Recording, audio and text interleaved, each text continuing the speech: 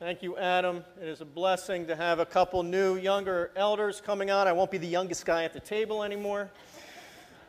So, Mark, we're looking forward to having you up here one of these days. So we are in Ruth chapter 3, as Adam mentioned. So you can turn to that. It's page 223 in the Pew Bible. We've been going through Ruth and looking at different aspects of love in the book of Ruth. And this week we're going to be talking about love's candor. There's no beating around the bush in today's passage. Love is direct. So last week I shared about how Jen's friend Erin selflessly moved towards me at a speaking event and told me about her friend. And so I waited about a month and I prayed, should I pursue this? I hadn't been dating. And I felt clear to go ahead and pursue it. So I got in touch with her. Our first phone call lasted 2 hours. And we set up, a casual Wednesday night dinner that was amazing. And I drove away from there wondering, God, is this the woman you have for me? And so we had made plans that we would have a nicer, more significant date on a Saturday night, 2 weeks out, because I had a speaking event the next weekend. And we were talking on the phone and such in between, and I found out that she had Friday off. She was a school teacher. I can't remember what the holiday was, but she had Friday off, and I was going to be traveling, so I thought, you know what? I'm going to leave work early that day, and we'll go for a walk, because I was just excited about this budding romance. So I kind of shoehorned in what will be forever known as the crazy date. We went on a walk in Wissahickon Valley, over outside of Chestnut Hill, if you're familiar with that area. And I didn't really know the trails that well. So we got all turned around. And we were both really in our heads. Jennifer was thinking, I'm on a date with a widower with 2 kids. And I was thinking, could this woman be my best friend? So, no pressure for a second date. It did not go well. It was a disaster. And so I walked away from that just thinking, that's it. I'm done. I've tried to force relationships before. If it's not working, it's not working. Just walk away. And the lingering thing was we had made this plan for the next weekend. And so I prayed about it, and I really felt like God was saying, you need to do this. You need to follow through. But in order for you to grow to become the man that I've created you to be, you need to have the conversation. You need to address what happened there. And so we got together, and we actually had a wonderful time on Saturday afternoon. God dashed my plans. It's too long of a story to get into. But we had a wonderful afternoon together, and we went out to a very nice dinner. And so finally when we're at dinner, I brought it up. The awkward moment of, hey, can we talk about what was going on there? I would say God used that directness and then our corresponding honesty, both of us being able to put on the table, hey, this is what was going on in my heart when we were on this crazy date, to really solidify the relationship and to draw us closer. Love needs to be direct. It needs to be honest.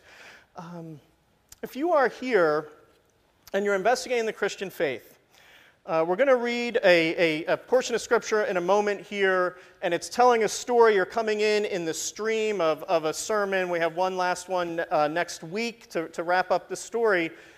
But what we've been seeing in the background of this book is that God is at work. That the real love story in the book of Ruth is a God who loves you so much that he was willing to set aside everything to pursue you and to chase you down. And so that is what I am ultimately hoping you will see. Please join me in reading Ruth 3. That's again on page 223. Then Naomi, her mother-in-law, said to her, "My daughter, should I not seek rest for you, that it may be well with you? Is not Boaz our relative, with whose young women you were? See, he is winnowing barley tonight at the threshing floor. Wash, therefore, and anoint yourself, and put on your cloak, and go down to the threshing floor. But do not make yourself known to the man until he has finished eating and drinking. But when he lies down, Observe the place where he lies. Then go and uncover his feet and lie down, and he will tell you what to do." And she replied, "All that you say I will do." So she went down to the threshing floor and did just as her mother-in-law had commanded her. And when Boaz had eaten and drunk, and his heart was merry, he went to lie down at the end of the heap of grain. Then she came softly and uncovered his feet and lay down. At midnight, the man was startled and turned over, and behold, a woman lay at his feet. He said, "Who are you?" And she answered, "I am Ruth, your servant. Spread your wings over your servant, for you are a redeemer." And he said, "May you be blessed by the Lord, my daughter. You have made this last kindness greater than the first, in that you have not gone after young men, whether poor or rich. And now, my daughter, do not fear. I will do for you all that you ask. For all my fellow townsmen know that you are a worthy woman. And now it is true that I'm a redeemer. Yet there is a redeemer nearer than I. Remain tonight, and in the morning, if he will redeem you, good, let him do it. But if he is not willing to redeem you, then as the Lord lives, I will redeem you. Lie down until the morning." So she lay at his feet until the morning, but arose before one could recognize another. And he said, "Let it not be known that the woman came to the threshing floor." And he said, "Bring the garment you're wearing and hold it out." So she held it, and he measured out 6 measures of barley and put it on her. Then she went into the city. And when she came to her mother-in-law, she said, "How did you fare, my daughter?" Then she told her all that the man had done for her, saying, "These 6 measures of barley he gave to me, for he said to me, 'You must not go back empty-handed to your mother-in-law.' She replied, 'Wait, my daughter, until you learn how the matter turns out, for the man will not rest, but will settle the matter today.'" This is the word of the Lord. We're going to look at 3 points from this passage as an outline in your bulletin if you want to follow along. We're going to look at first the plan that Naomi's come up with. Then we're going to talk about the proposal that Ruth engages in, and finally, the provision of Boaz. And you'll have noticed with these 3 scenes, they're corresponding with 3 different times of day. So there's late afternoon, and then midnight, and then early morning, which are significant in the story. So last week's passage ended with Ruth having had a change of heart. We talked about how hesed love, sacrificial love, transformed the heart of Ruth. So she went from being someone who was angry and embittered at the end of chapter 1 to someone who was praising God and rejoicing in his provision at the end of chapter 2. And the encouragement was for Ruth to stay close to Boaz's workers. And it says at the end of chapter 2 that she stayed with them until the end of the barley and the wheat harvest. So that's about 7 or 8 weeks. So it's been a couple months have gone by to where we are today in today's passage. And so Naomi comes up with a plan. And you need to see this. In her plan, she has good intentions for her daughter-in-law. So it's late afternoon. Naomi has probably finished another day in the fields. She's come in. And Naomi somehow has heard the buzz around town. The guys are all going to be at the threshing floor tonight. And Boaz himself will be there. And so here's a picture of a threshing floor, so you can get some idea of what they're talking about. It was usually a large flat stone area. Sometimes it can be put together, like in this picture, where flat stones are laid out. But the grain would be heaped in the middle, and then they would take a sledge, like you see in the bottom there, and it would be pulled by oxen, and it would go over the stalks repeatedly around and around, crushing everything. And then they would take pitchforks and toss it in the air, and all the heavy grain that had been broken off the stalks and out of the hulls from the grain would fall to the ground, and everything else would get blown away. That's the chaff. And some of you know in like Psalm 1, you get pictures of chaff being blown away. So that's what's going on. It was a community activity. Everybody was gathering together to do this. So Naomi had good intentions in all of this. And I just want to point out, this is a significant shift from her. from that bitterness that we saw at the end of chapter 1. She's thinking about Ruth, and she's desiring blessing on her future.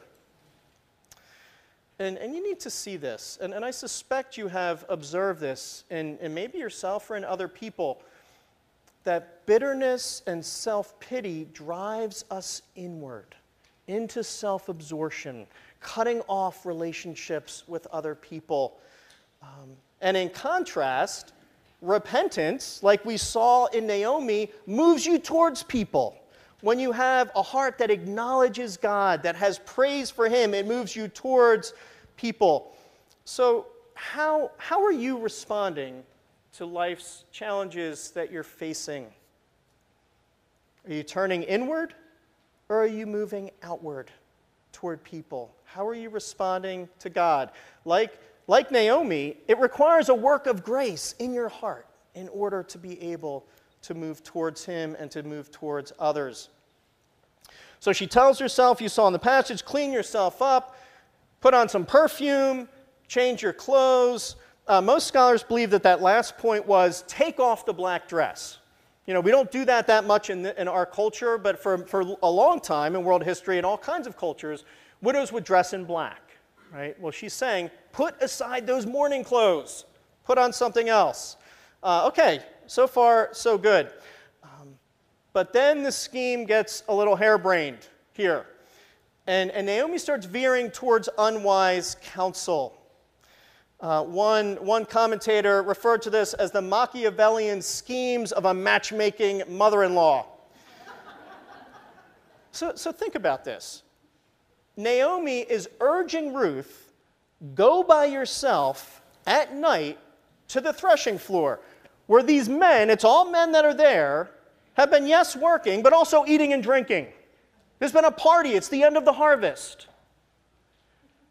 Go there secretly, and then lie down at Boaz's feet.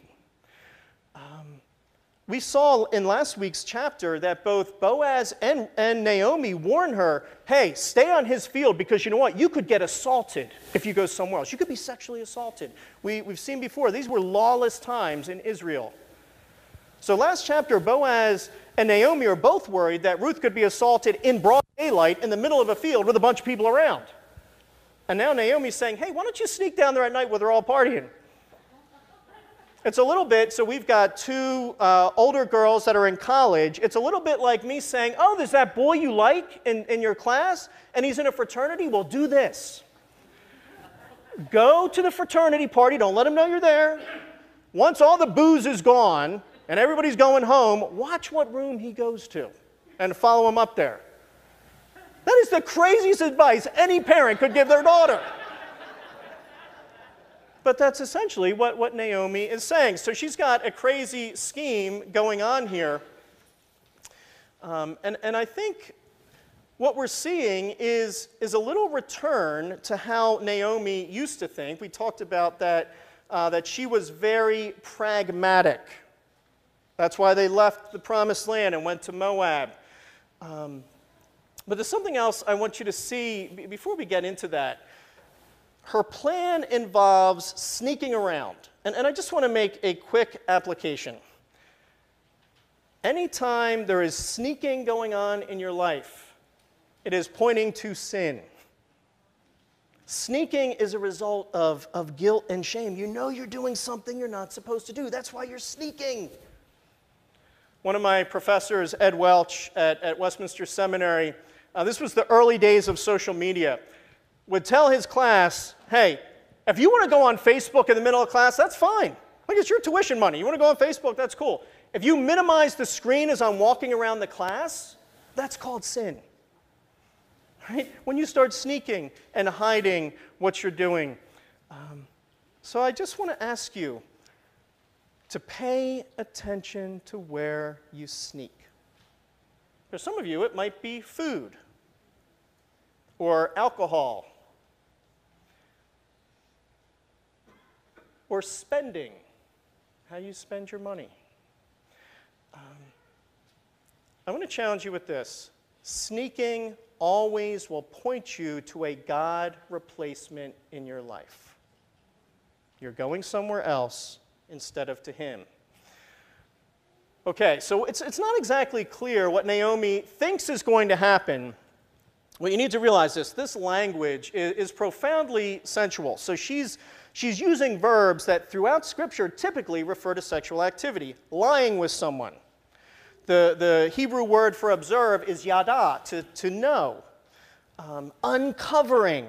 All of those things in other passages of Scripture refer to sexual activity.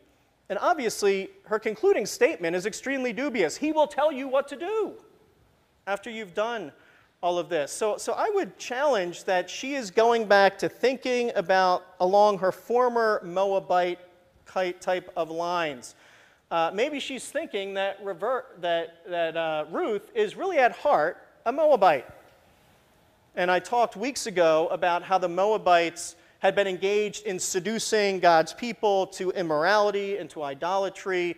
So maybe Naomi's thinking, hey, there's probably still some of that in there we could work with. Either way, I think that there's some pragmatism here, that the ends will justify the means. I mean, we're after a good thing, getting her married and getting a settled future for her. So I do want to point out, even though I think this is not a shining moment for Naomi, that change has happened with her, which is why she's even thinking about Ruth in the first place. But like all of us, change is a process, and it's slow, and it's fits and starts. I heard one person describe it as it's playing with a yo-yo going upstairs. So at any given point, you might be further down than you were before, but the overall trajectory, you're moving in a good direction, and I think that's true with Naomi here. But there's a lot of places where we are tempted towards pragmatism, to just do what works, make it work, and have the ends justify the means. So I want to ask you, where might you be tending to compromise as a Christian, if you are in Christ this morning? For some people, that can look like having sexual activity outside of marriage, whether you're single, lifelong single, or single again. I think it can look like cheating on our taxes, cutting corners, or maybe in the workplace, using that expense account for personal things. And it's very easy for us to justify these types of behaviors. We can say things like, you know, we're going to get married anyway, eventually. Or, don't you know Uncle Sam takes too much? It's really not fair. It's okay for me to do this. Or, you know, I work really, really hard for this company. I'm not compensated the way I should be. It is okay that some of the expense account is coming in my direction for my benefit. We can justify these things and be a little bit like Naomi here, hey, the ends justify the means. So another complication with her whole scheme is, how is Boaz going to respond to this? Right? Hosea 9:1 actually describes threshing floors as places where prostitutes went to ply their trade. So how is he going to interpret this? Is he going to be embarrassed? Is he going to be angry? Is he going to see it as she's moving towards me in an immoral way? All the signs certainly point in that direction. And I just want to make perhaps an obvious point. Everything that Scripture describes is not what Scripture prescribes for the life of God's people, right? Scripture is honest about history. It tells us things in history that are real, that happen, but it's not always saying, hey, this is normative behavior for you. You should go do this. So you've got to understand the context and the direction. But what we really see in the midst of a pretty dicey circumstance, where Ruth is committed to both honoring the authority of her mother-in-law, but also her utter commitment to honor God, is what we see in this passage. One final thought on the plan here, that there is nothing wrong with sweet perfume and merry hearts. When Ruth is told to set aside her mourning garments, to clean herself, to put on perfume, that's okay. Christians are not called to shun beauty. And just live kind of dour lives and look dowdy all the time. The call is that there would, whatever outward beauty is there, would be outstripped by inner grace. That however nice you look on the outside, that who you are on the inside is more significant. But Christianity does not shun the blessings of the physical world. Christianity, rightly expressed, rejoices in God's good gifts. And I actually think we have a great picture of that in this with Boaz, that he has finished working and he's feasted, and it said he laid down with a merry heart. I would want to argue that he is laying down with a merry heart at the end of this huge heap of grain, giving thanks to God for his mercy and provision after 10 years of famine. And the reason why I would challenge you that God was on his heart, because he's the first thing off his lips once he wakes up. He's a man who clearly has a heart for God, and yet is rejoicing in the goodness of God and in his provision and in the blessings of life in this world. And so I just want to say this because for many people, if you're investing in the Christian faith, I think Christians can sometimes be stigmatized as not enjoying the pleasures of life. And that is completely false. God wants us living in his world, seeing him as a good creator, and rejoicing in his gifts. And so even people like 17th century English Puritan and theologian John Owen, they never did smile for portraits back then, but he was a prolific writer, theologian, but he completely belied the Puritan caricature that we would still have even in today's culture. He was a snappy dresser for that time, apparently really into boots of Spanish leather, and he brewed excellent beer. So he enjoyed life. Now, this is important, but this is the most significant thing, that the gifts of God would lead you to worship and praise of the giver of those gifts. So here's the caveat, because we are living in a culture that has a lot of blessings, right? Do the gifts that you have in your life lead you to deeper praise for who God is? Do they deepen your relationship with him, or do the gifts become ends in and of themselves? That's where we run into problems, when pleasures and gifts become ends in themselves instead of leading to deeper worship and something that draws you closer in relationship to who God is. So in chapter 1, Ruth vowed that she would serve Naomi. And even in this instance, with this harebrained scheme, she submits to the plan of her mother-in-law. In fact, verse 6 tells us she saw it as a command. She did all that her mother-in-law commanded. And she carried out the plan exactly, except for the dubious conclusion. He'll tell you what to do. Instead, she takes courage in both hands and actually makes the proposal. So I mentioned that the different times of day, now it's midnight. They're in darkness and kind of sense of fear, right? She breaks every cultural maxim possible for social interaction, let alone a marriage proposal. She's a younger person approaching an older person. She is a female approaching a male. She is a poor peasant widow approaching a wealthy landowner. She's breaking all of these social norms, and essentially what she's saying is, cover me, kinsman redeemer. So what does Ruth mean by this? Leviticus 25 describes the role of a kinsman redeemer. It says this: if your brother becomes poor and sells part of his property, then his nearest redeemer shall come and redeem what his brother has sold. It was very important when the Israelites ended up in the promised land that the land that was apportioned to each family would stay with that family, that the person's name would remain on that part of the land. And so if somebody became too indebted and they needed money, they had all these debtors, they would sell it, but then a family member was responsible to come and buy it back for that person.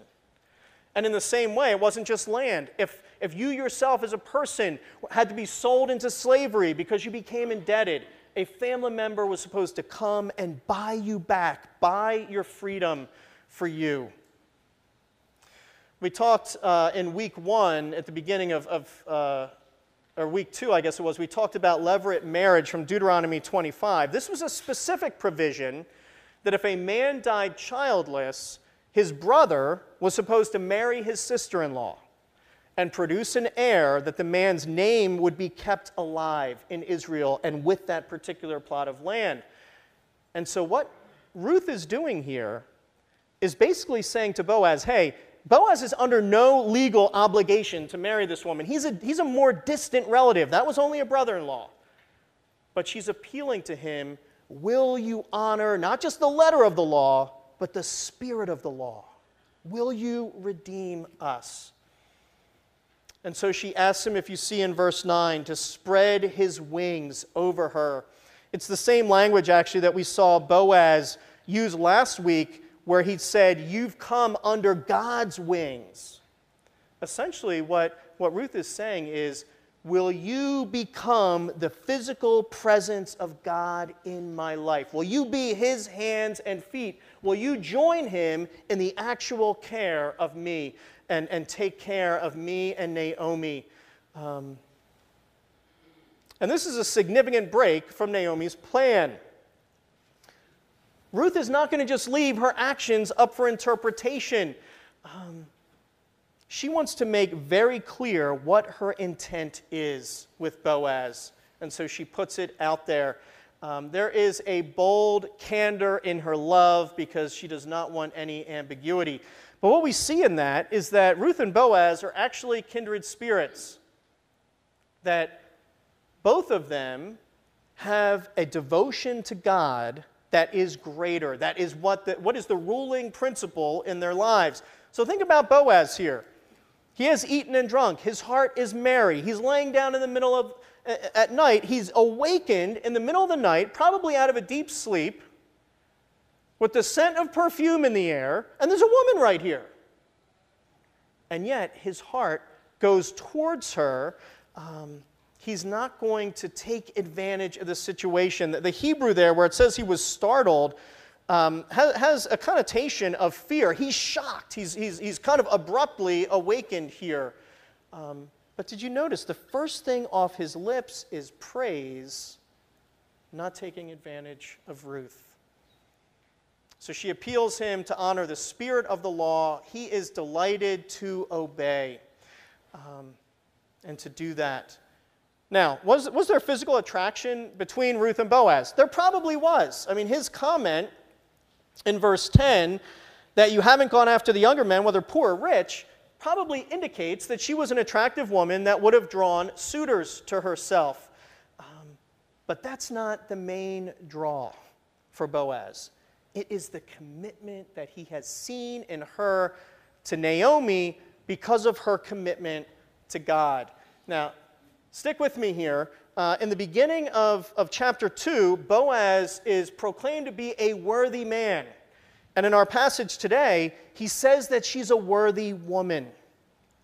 Now, this is important to understand the context for the Hebrew Scriptures. The Hebrew Scriptures are ordered differently than the Greek translation or our English translations.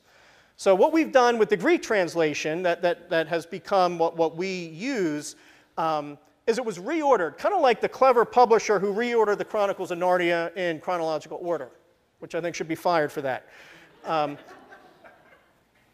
The books of the historical books were reordered to chronological order. But in the Hebrew Scriptures, the book of Ruth comes after the book of Proverbs. This is significant. If you know the book of Proverbs, the very last chapter in Proverbs, Proverbs 31, talks about an excellent wife, this woman of noble character.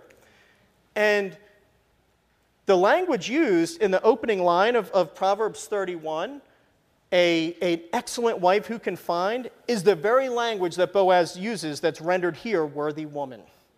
It's as if Proverbs ends extolling, this is what an excellent wife looks like, this is what a worthy woman looks like, and then Ruth comes right behind it saying, let me give you a case study of what this actually looks like in the real world.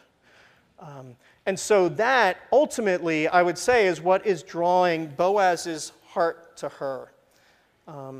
They are kindred spirits, but it is more of a character match than a physical attraction. And I just want to say this. I know that there are some single here or single again. I just want to encourage you, this is the most important thing in seeking after a spouse. Somebody who has a passion for God and whose character goes deep. What does that look like? Jesus said, if you love me, you'll obey my commandments. You obey him. Someone who reads his word, who talks to him, who has a relationship with him, who cares about being in community with other people. Being a part of a body matters. Someone who can receive correction. Someone who forgives readily and readily asks for forgiveness. And in all of this, I would say you're looking for someone who genuinely loves God way more than they love you. Because that means they're going to be able to love you when you're not very lovable. There needs to be a greater love that is driving the relationship and their heart for you. The bottom line is this, that a spiritual resonance with that other human being kindred spirits, and genuine friendship, and having God be, as it says in Malachi, the third strand that binds together that relationship, is what keeps a marriage healthy and strong long after beauty fades. So, they're kindred spirits. Ruth's proposal, then, is eagerly accepted, but like much of life, it's not that simple. And so, first, you need to see that Boaz is clearly delighted in this. He blesses her, and he says this last demonstration of Hesed is greater than the first. He's saying that what you've done in securing redemption for your family is more significant than when you clung to Naomi in the first place and left Moab to come here. It's as if Ruth is on the threshing floor meeting Boaz for Elimelech and Machlon. Just as it said that the Lord, in the last chapter, Naomi said, the Lord doesn't forsake the living or the dead. She's come to make things right for the whole family. And so he sees her candor as a demonstration of that Hesed love. He looks past whatever kind of questionable thing could have come about by Naomi's plan, and he blesses her for choosing him instead of running after other people. There's even, I would say, a little echo in Boaz's response of Adam's delight when he first saw Eve. Bone of my bone, flesh of my flesh, you are the one I've been looking for all these years. And so he is delighted. Now, there is a problem. There's a closer relative than him who has first dibs on the property and on Ruth. But he assures her, don't worry, you're going to get redeemed today no matter what. It's either going to be him or it's going to be me. And notice his care. I'm going to have this conversation for you. You don't need to put yourself out there again. You don't need to track him down and say, hey, would you be willing? What do you think of this? I will take care of everything to make sure that this comes to pass.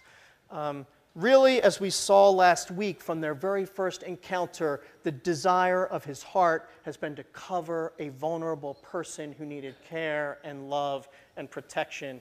And so he's doing it again. And you can see his deep affection. In fact, the Hebrew in verse 13 is significant. A more literal translation would be like this: if he redeems you, good, let him redeem. If he does not delight to redeem you, then as the Lord lives, I will redeem you. If he does not delight. Because Boaz is delighting in her, and only wants a redeemer that is similarly worthy. So he tells her to go to sleep until morning, and then it's early morning. It's new beginning. And there is this abundant provision that's given. So he gives her more grain, like we saw at the end of last week. He gives her grain so that she is almost full. Now, why do I say almost full? 6 is an imperfect number in Scripture. It's one short of 7. 7 is a perfect number. So in saying that, I'm not saying Boaz is being stingy. We don't actually know how much because there's no measurement given. But his intent, as he clearly said in verse 17, is that Naomi would not go back empty-handed to her mother-in-law. So 6 is incomplete. It's one short of 7. And the imagery here is really poignant. I have to give a shout out to my Old Testament professor, Doug Green, who pointed this out when I was translating Ruth in seminary. He said, it's like this. Ruth is hold out your cloak. He fills it with grain. She holds it like this. She walks back to Bethlehem holding her cloak full of grain. It's a foreshadowing. This is what is coming. You will be filled. You are almost there, and you can trust that he's going to continue the work that he's begun. Then she's greeted by her anxious mother-in-law, who's probably been up all night. And in the Hebrew, Naomi asks, "Who are you, my daughter?" She's asking actually the exact same question that Boaz asked when he woke up in the middle of the night. Who are you? She's saying, has your status changed? Is there another name on you? And then, of course, as she recounts the Boaz's delighted response to the proposal, she rightly says, he's going to take care of this today. And if you look at the beginning of chapter 4, where we'll go next week, he's already gone to the city gate. He's already there when they're having this conversation, waiting for the Redeemer to show up. Ruth is going to be redeemed. The family is saved. But let me end like this. Just as there's a Redeemer closer than Boaz in the story, Boaz is pointing us to another Redeemer that is closer. This whole practice in ancient Israel was looking forward to the great Redeemer that was coming. God has been behind the scenes with all of this. We talked about that a couple weeks ago, orchestrating all these different events, and he's going to come right to the fore next week in his actions in this. But God has always been a Redeemer, husband for his people. Listen to this passage from Ezekiel 16. When I passed by you again and saw you, behold, you were at the age for love. And I spread the corner of my garment over you and covered your nakedness, using the same language that Ruth uses. I made my vow to you and entered into a covenant with you, declares the Lord God, and you became mine. The amazing thing, if you know Ezekiel 16, is that it's actually a rebuke for how unfaithful the people are. But God is saying, this is my heart for you. I see you naked. I want to cover you and protect you. Just like Adam looked at in the call to worship this morning, he clothes us with robes of righteousness. He wants us decked out like a bride, and that's where actually human history is heading. And when we get to the New Testament, Jesus becomes the personification of this bridegroom language. New Testament makes clear this is the bridegroom that has been coming. He's repeatedly referred to as the Redeemer, who doesn't buy back land, but does free us from slavery to sin and death, and does it at the cost of his own life. He does it by laying down his life for us to buy us back. 1 Peter puts it like this: you were ransomed from the futile ways inherited from your forefathers, not with perishable things such as silver or gold, but with the precious blood of Christ, like that of a lamb without blemish or spot. His life was the bride price, and he was delighted to pay it because he loves you and pursues you. He's a faithful husband despite all the wandering that we do. And some of you, especially if you are here investigating the Christian faith, a lot of people avoid church because they don't like to hear about sin. They don't want to feel guilty about stuff going on in their lives. But the reality is, God is direct with us because he loves us. He's direct with us because he cares about our lives, and he wants us to be the men and women he created us to be. But Jesus redeemed, Jesus went to the cross and paid with his precious blood so that no matter who you are, no matter what you've done, no matter what kind of things churn inside your heart, he's saying, I will cover you. I have already covered your sin at the cross, and I am delighted now to cover you and to take you, to make you mine, no matter who you are and what you've done. Boaz's eagerness to marry Ruth is a tiny picture. It is a drop in the Pacific Ocean of God's heart for you.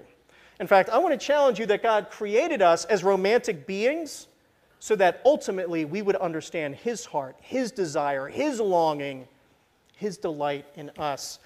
This is a verse that has been significant for me in my life.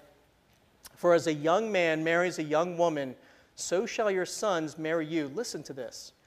As the bridegroom rejoices over the bride, so shall your God rejoice over you. He created us romantic beings so that we would understand his heart, his longing, his desire, his delight for you. He went to the cross in profound sacrificial love, left everything behind, Jesus did, to come to this earth and lay down his life to secure you and a relationship with you forever. The only sane response to this kind of sacrificial Hesed love is to say, cover me, kinsman redeemer. Let's pray. Father, we thank you for your goodness to us. We can't hardly get our minds around the reality of your love. So we're asking for more of your Spirit, that we would be able to do it more and more, that we would see you show us ourselves, only that we would see more clearly who you are and who you invite us to be. We thank you for your commitment to complete the work that you've begun. In Christ's name, amen.